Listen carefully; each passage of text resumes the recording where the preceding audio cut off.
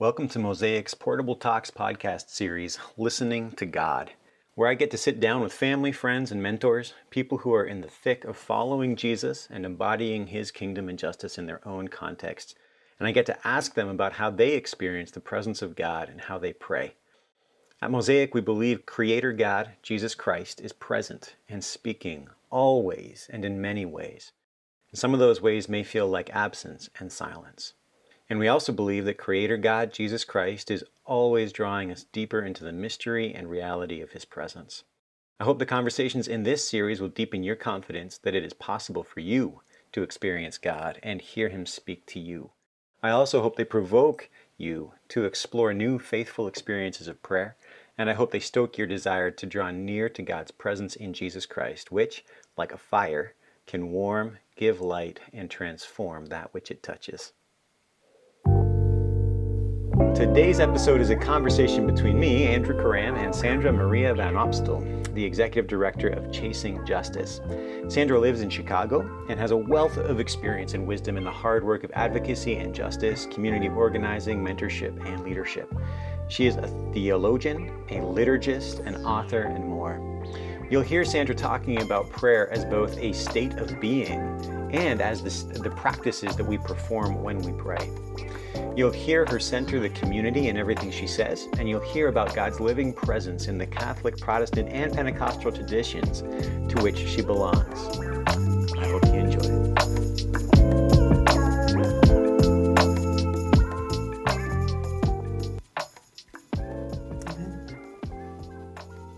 All right, well, welcome to another episode of Mosaic's Portable Talks. I am here with a wonderful friend and a person who's had a significant impact on my life, Sandra Maria Van Opstal.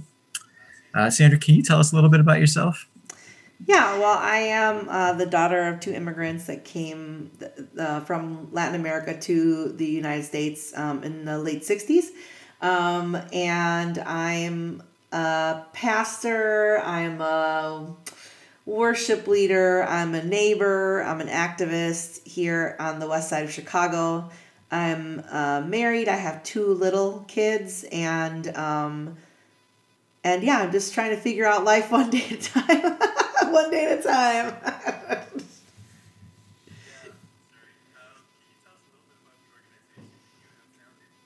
Yeah, so about a year ago, we launched an organization called Chasing Justice. And Chasing Justice is a community led by people of color that's mobilizing others to a lifestyle of following Jesus and living justly. So that's what we're doing. We have primarily it's kind of digital content, since we're all anyway at home.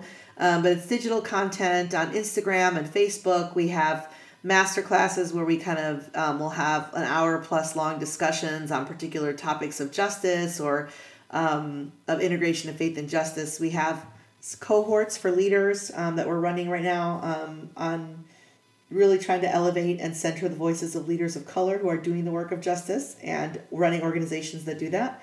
And we're just kind of getting ready to launch a couple new projects. So yeah, Chasing Justice is basically like a movement that is led by people of color for the purpose of trying to imagine what a lifestyle of faith and justice would look like. Thank you. That's great. So I'm not like the super seasoned podcast person. So I should probably tell a little bit about how we got to know each other. I first met Sandra in the basement of a house in Toronto. I had just come back from a retreat. I was working with InterVarsity Canada. I had been out on the East Coast. I came back from a retreat, flew into Toronto, and went to this basement of a house to play worship music because Sandra was directing the Urbana 09 worship team. And it's a collaboration between InterVarsity USA and InterVarsity Canada. And I was auditioning for it. And she invited me onto the team and then did an incredible job of shepherding this team through a whole year internship, basically in multicultural, intercultural worship. And she hosted us in her home and in different places around the United States and just poured her life out into us so that we could embody a form of worship and expressions of worship that would bear witness to the Jesus kingdom as we led the conference at Urbana-09. And then since then, I've gotten to go down and visit Sandra a bunch of times with different staff teams that I've led, and she's hosted us in her house multiple times. And even folks from Mosaic got to visit with you. And then you came and visited us. Mm-hmm. Was it last year or the year before? I guess it would have been the year before, yeah, 2019, mm-hmm. after Nate's. So super grateful for you. My gosh. Grateful for our friendship. Excited to keep, journeying together and seeing where the Lord takes us. Yeah, right? So thinking about prayer and experiencing God's presence in prayer and listening to God's voice. Like, when did you first experience God's presence or hear God speaking to you? Was there a first time that you remember there? I don't know that I remember a first time. I think my experience was more a not remembering without God's presence. I mean, I grew up in a home that was, my parents, again, they're from Latin America. So I grew up in a very, like a home of faith. And so God was always assumed as being present. And I think because my parents came from a Catholic background, they operated as if the assumption was God. The assumption was God's presence. The assumption was reliance on God. I think particularly coming from an immigrant experience where they were looking for safer, better opportunities. I think that their experience of faith was that God was the one that sustains you. So I don't remember a time without it, without a sense of God's presence with me. I do remember, I do have very vivid, they're almost pictures. They're not really memories. They're like images of myself in church with my grandmother, experiencing the sense of God's presence in community within a Catholic Mass, within a conversation with her. She used to always read her Bible, she had her Bible next to her bed. And she always would get up and, put her feet on the ground basically, and then just begin to pray and open up her Bible. And so I think that's my memory of God's presence with me. I remember I have very strong pictures of my father, he's still alive, but he has dementia now. So it's really hard. The memories are stronger for me now because I don't see them anymore. But he used to have this huge white King James Bible, like the one with the surfer Jesus on the front of it. It's a famous Bible. I don't know who made it, but it's like a white Bible that's kind of got a puffy cover, and it has this picture of Jesus in the middle. Anyway, I gotta find it and take a picture of it before we lose it somewhere. He had bought it at a garage sale for 25 cents, and so he used to open it up, and it's full of highlighting and marking and whatever, but I think he primarily used it devotionally, not for studying scripture or reading scripture in large quantities, but more reflecting. And so I think I have this memory of God's presence being around me through the worship and the prayers of my community. And then I think finally for me, probably when things began to awaken for me in a sense of God's presence around me was probably in junior high. And I was at a, imagine I think it was a Southern Baptist, Christian camp type thing where they tell you that Jesus is your friend. And then, you come to the front and accept Jesus as your friend and savior. But that experience was very profound for me. So I think for me, aside from when I was confirmed within the Catholic Church, it was probably the second most potent experience of God's pleasure in me, like God loves me. God is not just with me and is not just in control and is not just around me, but God like has an intimate connection with me. And so Jesus is my friend. And that is also meaningful. And so I think that would be, it was like in the basement of this like camp, I remember the wood paneling and the cheesy, it was like probably like a Carmen skit, like if you guys remember music from Carmen music. Yeah. So that was the era, y'all. That was the era. But I think for me, it was a sense of God's presence was around me through community. Yeah.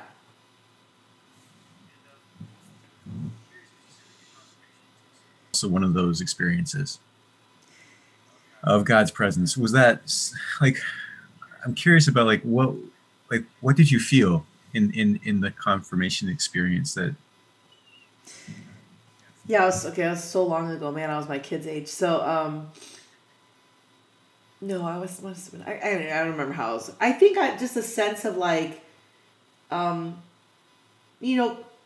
was actually the same sense I felt that day when as a junior higher. I think I felt like the creator and sustainer of the universe wants to be in proximity to me. I think that's what I was feeling, like creator God who holds all things together, as Colossians says, that same God not only made me, but wants to be in relationship with me, in communion with me. And I think when I was little, both because I was little and because it was within the context of Catholicism, it was more mysterious. The sense was like more of a mystery. And then when I was in junior high and it came through the words of a kind of a Baptist theology, then it was less mysterious and more proximate, more like my buddy, which I think I needed. And now as I get older, I think it's more mysterious again. But I think in each of those cases, it was the sense that how could a God who is so powerful and can hold all things together and in whom all things are made, how could that God want to love me personally? Or be concerned with me, like who am I,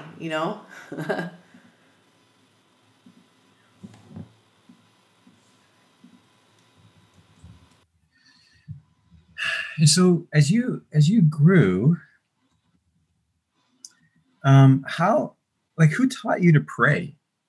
In those, and I don't know, I mean, obviously you've answered the question in terms of like when you talk about your grandmother and what you saw with your father, and I'm sure many other folks in the community, and as the community prayed together at church and I'm sure in other places. So I don't know if you want to stay with the early years or if you want to move us through a little bit into your teenage years or university years, but Yeah, I think fundamentally, I think my parents taught me to pray. I think my grandmother taught me to. She molded my life around prayer in that sense. I think as far as like an activity, like a discipline, because prayer is both I think prayer is both a state of being with God as well as a discipline that we practice. So I was talking to a friend the other day and I was like, it wasn't like these contemplatives and Brother Lawrence who taught me to practice the presence of God. That was my grandmother who taught me to practice the presence of God. She did that for me. And so even though she didn't write a book about it, I think it was our Korean grandparents, our Latina grandparents, our Jamaican all the people that were sitting in an experience that required of them that they would come before God every day and along the day. As they were walking to and from, because they were scared. In the same way that I would say many of the mothers in our community today practice, many of our undocumented immigrants and asylum seekers in our community, they practice God's presence as they ride their bike to and from their jobs or the Home Depot where they're waiting for jobs, because they have to practice that. So I think that that is not a contemplative practice. It's actually a survival practice that people who have the privilege of contemplating then bring into their experience, you know.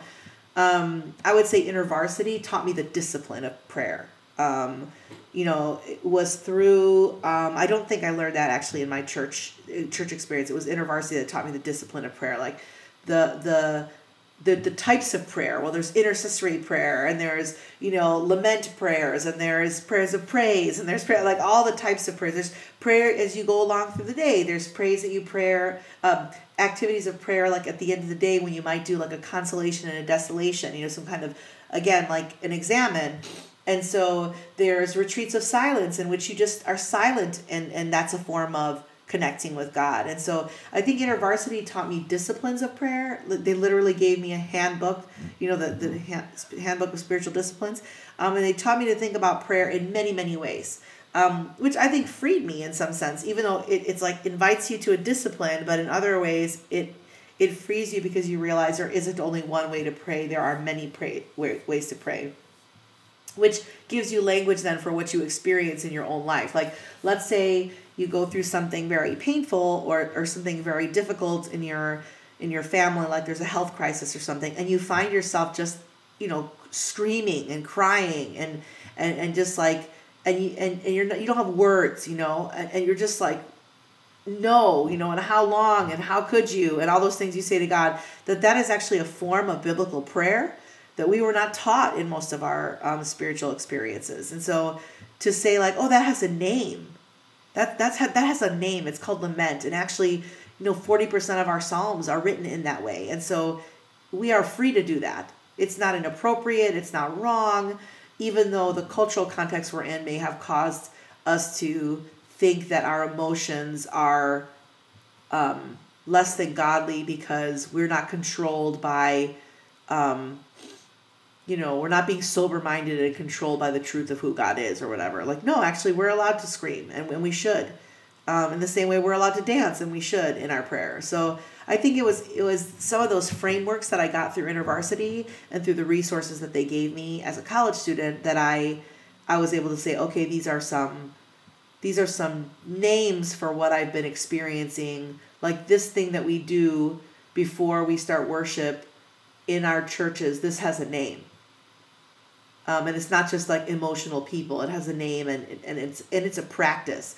And then later on, when I was able to, like, for example, visit with our brothers and sisters in Egypt, in Cairo, and the churches there, when I was doing some global experiences with students, I was like, oh, they actually have like people that are like the scriptures say, like, bring on the people that are gifted in wailing.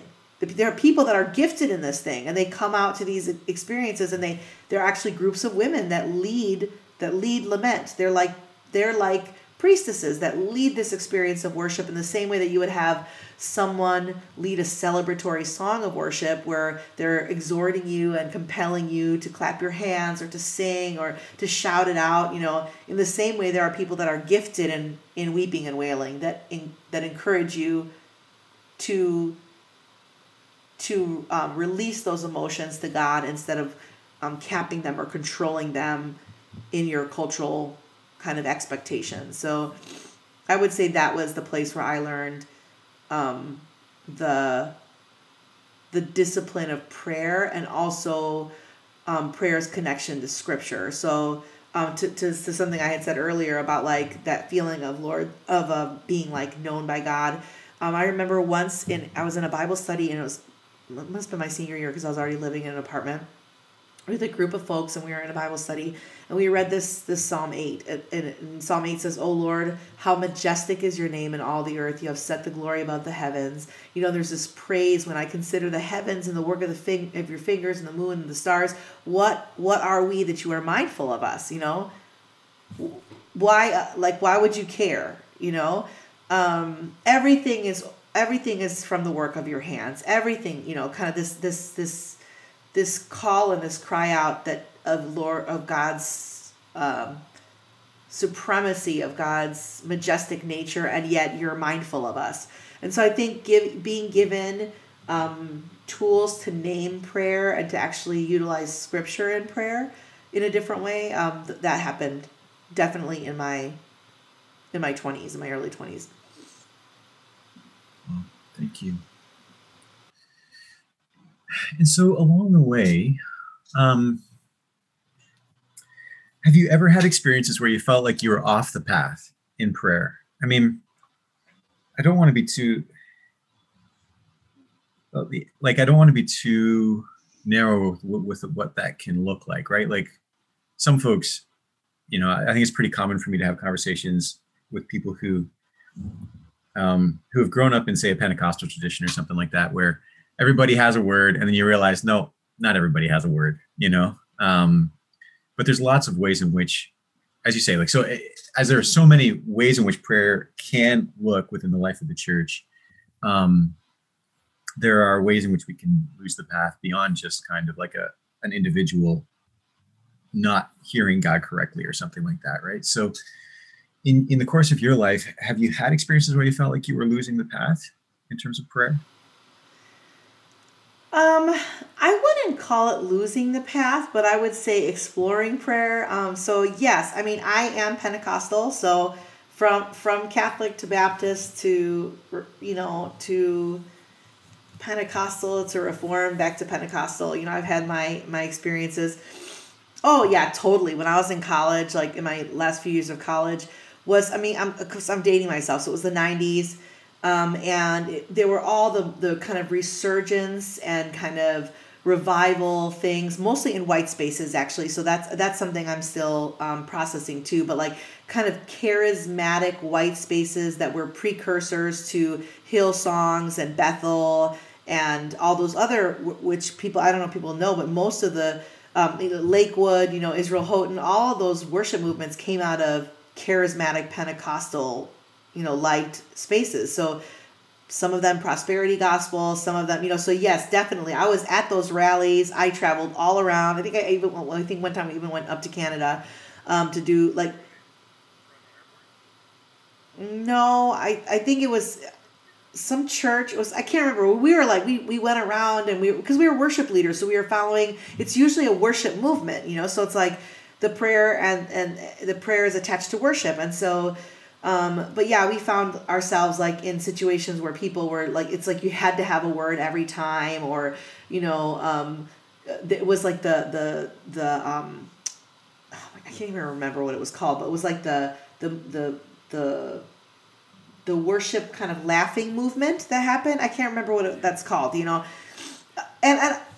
I can't remember what it's called, but anyway, so lots of conversations around deliverance and, words of wisdom and prophecy. And as a Pentecostal, I believe in all of that. I just also believe in order. And so I didn't think that was very orderly. I felt it was manipulative, that particular movement I was kind of following, but I don't regret it at all. I remember having moments in that season where I was like, God, I don't want to feel guilty because I don't have a gift, or because, I don't have a word of knowledge, or because I don't want to feel, I want everything you have for me. I want nothing less and nothing more. Whatever you have for me, I want nothing less and nothing more. And I think that was my prayer over those 3 years or so. I don't want to be so involved with wanting connection with you and intimacy with you and power through you that I actually am worthless to my neighbor, because so much of that was individualistic. And when I read the scriptures, for example, I know that the gifts of the Spirit that were given in the book of Acts, which are the history of the church, were given for the purpose of delivering communities, saving communities, bringing God's peace and God's flourishing to communities. So every time there was a miracle present, it was for the purpose of the deliverance of the people, not for the person. So even though it happened in the person and through the person, it wasn't necessarily for the person, if that makes sense. Or I should say solely for the person. So anyway, all that to say that I think I grew. I think that I understood and I understand more the space that I'm in now, particularly as a pastor that's pastoring in a lower income, mixed income, Black and brown context. So especially as a global Christian who's understanding that most of the world is Pentecostal, most of the world does believe in the gifts of the Spirit for the church. The question is, who are they for, the individual or for the church? And then so I would say that whole movement of prayer and worship and the manifestation of the presence of God, all that has to do with prayer. I don't regret any of it. I'm so glad I went through it. I'm so glad that I was released from a dichotomy of intellectualism and good sound doctrine and theology means that you don't have an experience of God, because that in itself is very dichotomistic and very Western. It doesn't really compute in most of the world. So it's like, of course, sound doctrine and good biblical teaching would lead you to more experiences with God.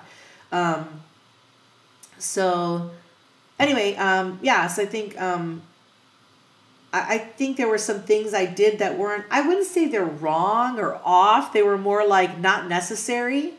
Like, I'm sure when I look back at the time, I'm like, God was probably like, that's cute, Sandra. Now let's redirect you to, what is really important. I don't think whatever the movements I was a part of and what I experienced wasn't harmful or manipulative in any way. We weren't going around telling people, like, if you don't speak in tongues or if you don't have this experience of God, you might not be saved. Like, that was not what I was a part of. Although I know it was, a lot of people did have those experiences and they're still recovering. They're still recovering from that abuse. That wasn't my experience. So I think, I think in light of what I see happening around the world, like, I do believe that God enacts miracles. And I believe that some of those miracles are enacted not just out of thin air, but through the community and through the way that God moves in the hearts and the minds of people. So I don't see them as a dichotomy. Like, for example, a couple that is experiencing infertility and they conceive, I think that's a miracle. Were the doctors involved? Absolutely. Were they involved? Well, yes, that's just science, yes. But is it a miracle? Yes, I think it is. And so I don't see them as, I think my experiences led me to understand my prayers to God and my prayers amongst community as a way of not only connecting with God, but really being transformed in community and transforming the community that I'm in. Mm-hmm. Thank you. Wow. And for your, for the way in which you are working and serving now, do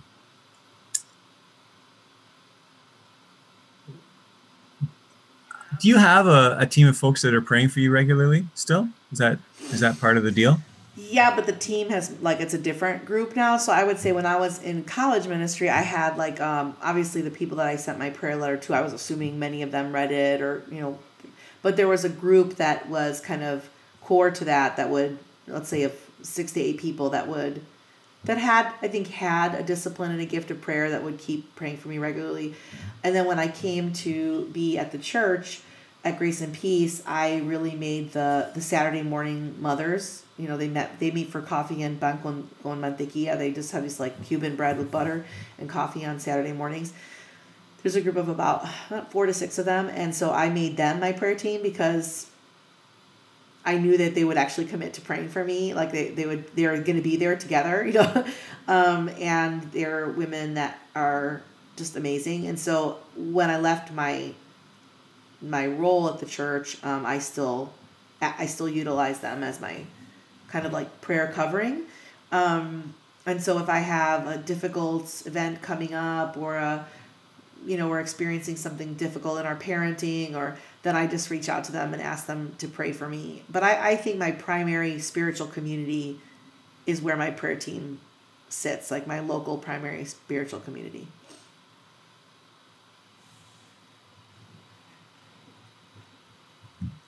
So you're pretty public about being an Enneagram 8.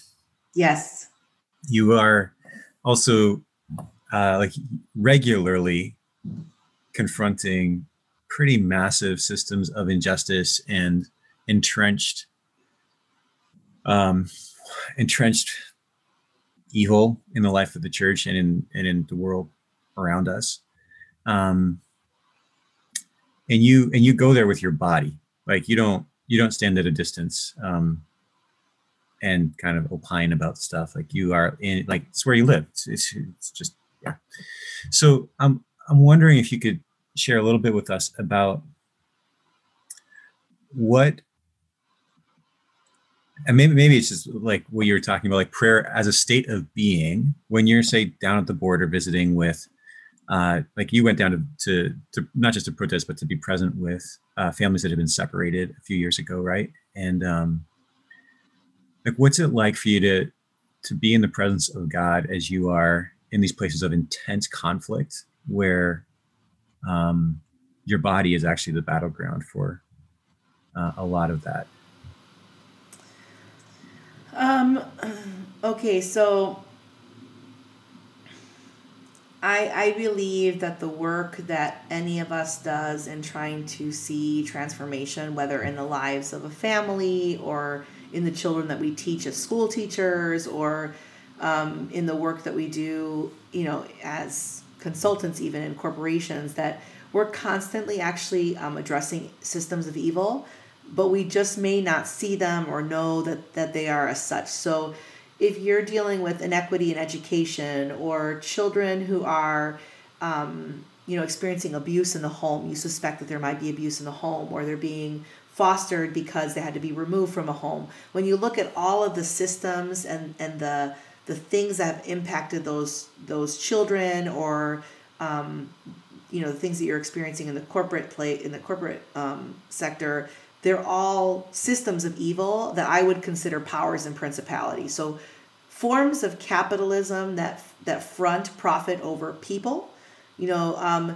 systems of companies working that are about efficiency and profit over the care and concern of the flourishing of their employees, that is evil. It's a system of evil.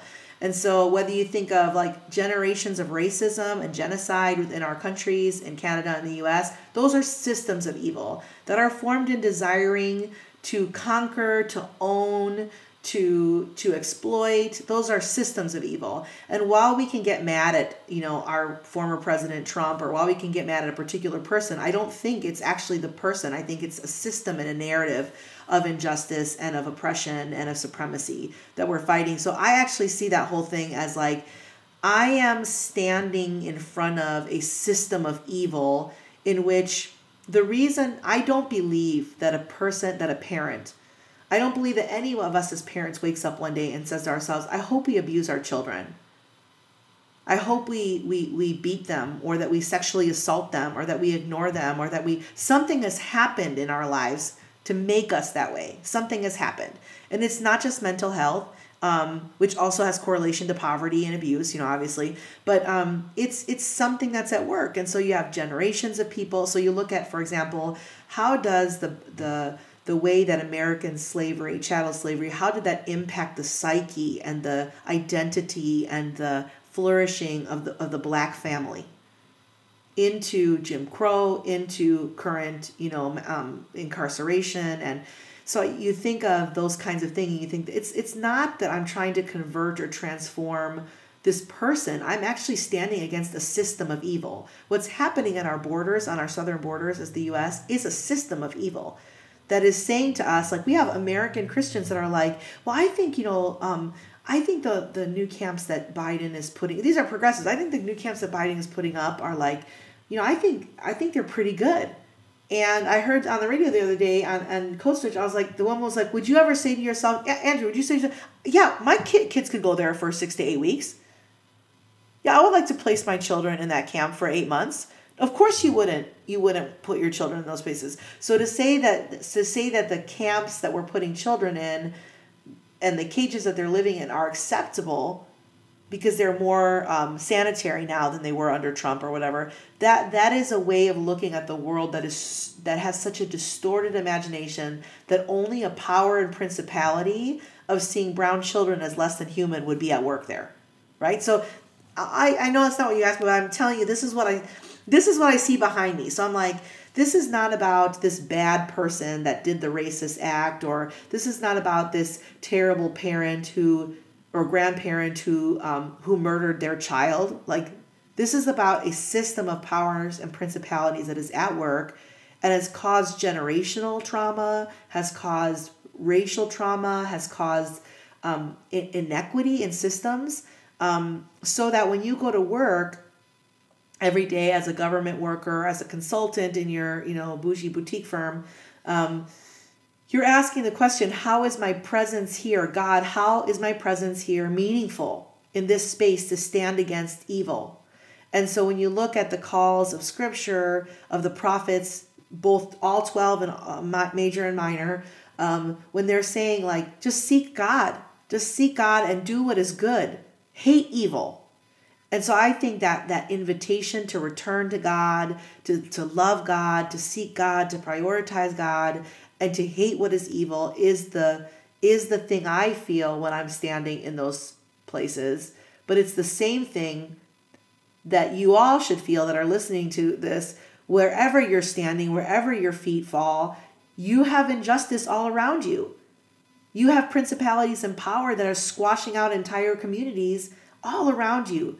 There is a spirit of greed that is present in our histories that has to be denounced, and it has to be fought against in our decisions, how we spend our money, how we live in the world, how we invest our money. And so I think that's how I see it. Like I don't see my work as any more difficult actually than anyone else's work. I think the injustice that I see around me or the brokenness in my neighborhood is just very visible. And the brokenness in richer neighborhoods or wealthier neighborhoods is deceitful because it appears to be good. And so therefore, people are standing in idolatry, and they're standing in bondage, and they're standing in evil, and they don't even know it. They think it's good. They think this is the blessing that God has given them, when in actuality, it's literally the chains that they're in. And so at least I am aware of the chains that hold us, and they're visible in our jails, in our prisons and on our borders. And I'm able to say, what can I do about this? So I think that's the kind of prayer posture I take. Like, God, help me to see wherever my feet stand, what it looks like to love you and to center you and to hate evil and to do good. I think very practically, I usually have a psalm or something from Lamentations or a scripture that I'm holding on to in a season. And this has been mine. I put it in my newsletter for Chasing Justice, so I'll read it to you. This is from Psalm 13. Most of it is the psalm, but I also put a piece in that's mine. But this is what I've been praying as I've been watching. For those of you that are aware of the news in the U.S. of all of the young folks that have been killed at the hands of our law enforcement because we love our guns. So here's what Psalm 13 says. It says, "How long, Lord, will you forget us forever? How long will you hide your face from us? And how long must we wrestle with our thoughts? And day after day have sorrow in our heart? And how long will white supremacy and American nationalism triumph? Look on us and answer, Lord our God. Give light to our eyes, or we will sleep in death. Give air to our crushed, submerged, violated lungs so we can breathe. Give strength to our steps as we continue to march for justice. Give wisdom to our words as we make a case for our humanity. Give rest to our bodies as we stand against the abuse of the white church. Give hope to our souls that there is a better way with Black and Indigenous people of color at the center. Or my enemy will say, I have overcome, and my foes will rejoice when we fall. But we will trust in your unfailing love. Our heart will rejoice in your salvation. We will sing your praise, for you have been good to us." And so that's the Psalm 13, 1-6, that has been holding me in this time. Like, I'm just asking God, like, can you just see this? Can you just look at this? Can you just give us a way out or through? Because we're barely making it, And then obviously in every Psalm of Lamentation, there's a statement of trust, but we trust in your love, and our heart rejoices in your salvation, the one that we don't experience right now through this situation we're going through, and we give praise because we know that you've been good.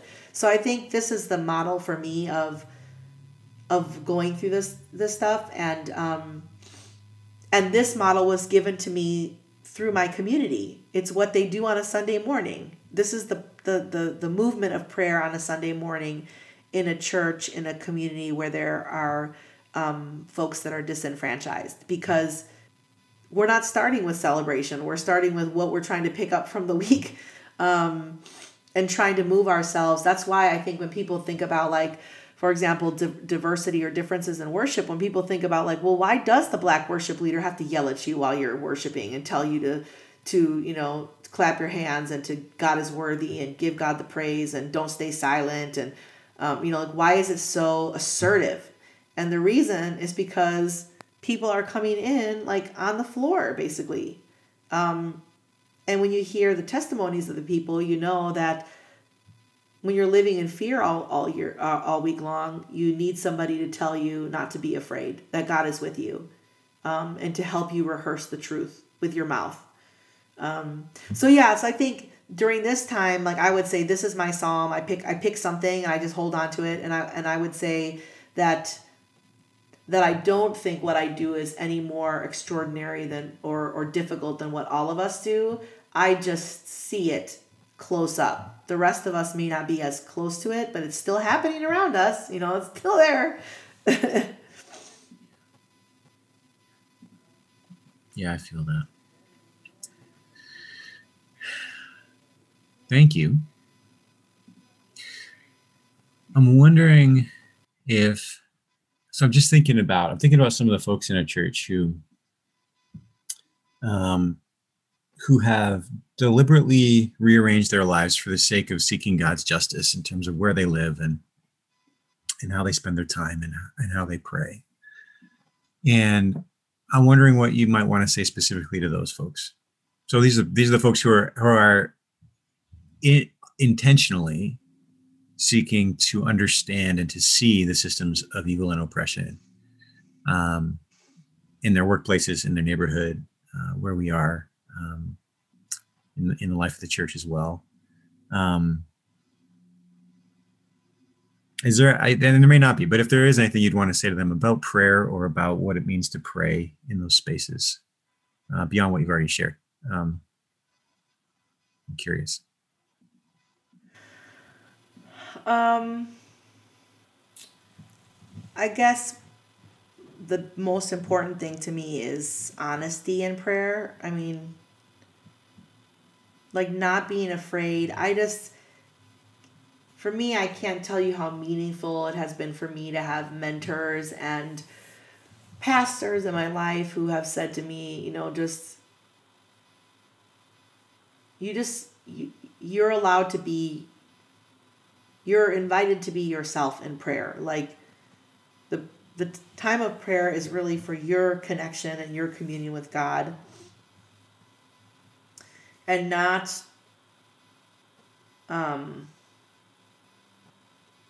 really like to practice someone else's words, which sometimes it is helpful to use someone else's words in the sense of like written prayers, but to come with your emotions and your way of being and your just way of being to God. And so I think that's probably the best advice that was given to me, and it's how I understand prayer. So and some of that is just like growing in self-awareness. Like, I am an Enneagram 8, and so I lead externally with the emotion of anger, even if anger is not the primary thing. Even if anger is not really the root of what I'm feeling, it's the primary thing people see. And so it's almost like it comes through anger to something else. So I'm allowed to be angry at what I see around me. And I'm allowed to say to God how I want to say to God, what I want to say to God. That's for God's ears only, And so God is not afraid of me. God does not need me to be like polished or what's the word I'm looking for? Like, God doesn't need me to be diffused before I come before God. Like, I'm allowed to come just exactly as I am. And I feel like a lot of things, like, we have to, for those of us that live in a gut space, so the 8, the 9, or the 1, we're constantly like having to diffuse ourselves so that we don't and some of us, like if you're a 1, you're literally like always saying like anger is not appropriate, anger is not appropriate, anger is not appropriate. So you're not ever accessing that. You think it's inappropriate. But for me, I'm just like, listen, God, this is what I'm feeling. I'm going to tell you, and I expect you to do something about it. And I know you will, but I'm not feeling it right now. And so I just have those prayers. And usually by the end of the prayer, I'm like, oh, what I feel is betrayal. What I feel is rejection. What I feel is disappointment. What I feel is hurt. What I feel is misunderstood. And none of those are anger. There are a bunch of other emotions.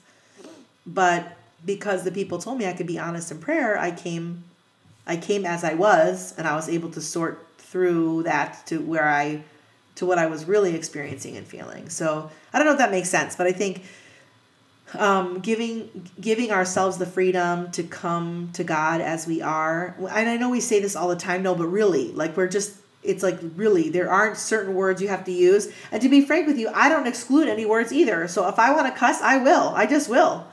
Because God is not concerned with whether or not I have a potty mouth. God is concerned with whether or not I care about the things God cares about. And so in order to bring God's heart into a room, I have to process it through my human experience. And my human experience is not perfect. My human experience does have an edge on it. And so I'm going to experience it how I'm going to. And I've never, ever thought to myself, well, God was just really upset with the way I just should have been more, gracious as I came to God. Because grace is, no, I'm just like, this is who I am and this is what I'm feeling. And in the place of honesty and vulnerability, I find what's really there.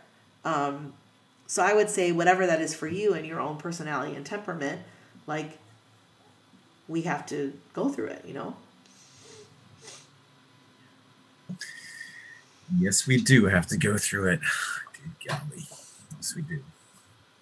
Well, thanks so much for this. I am so thankful for what you shared and for your life and your love and your faithfulness and your edge.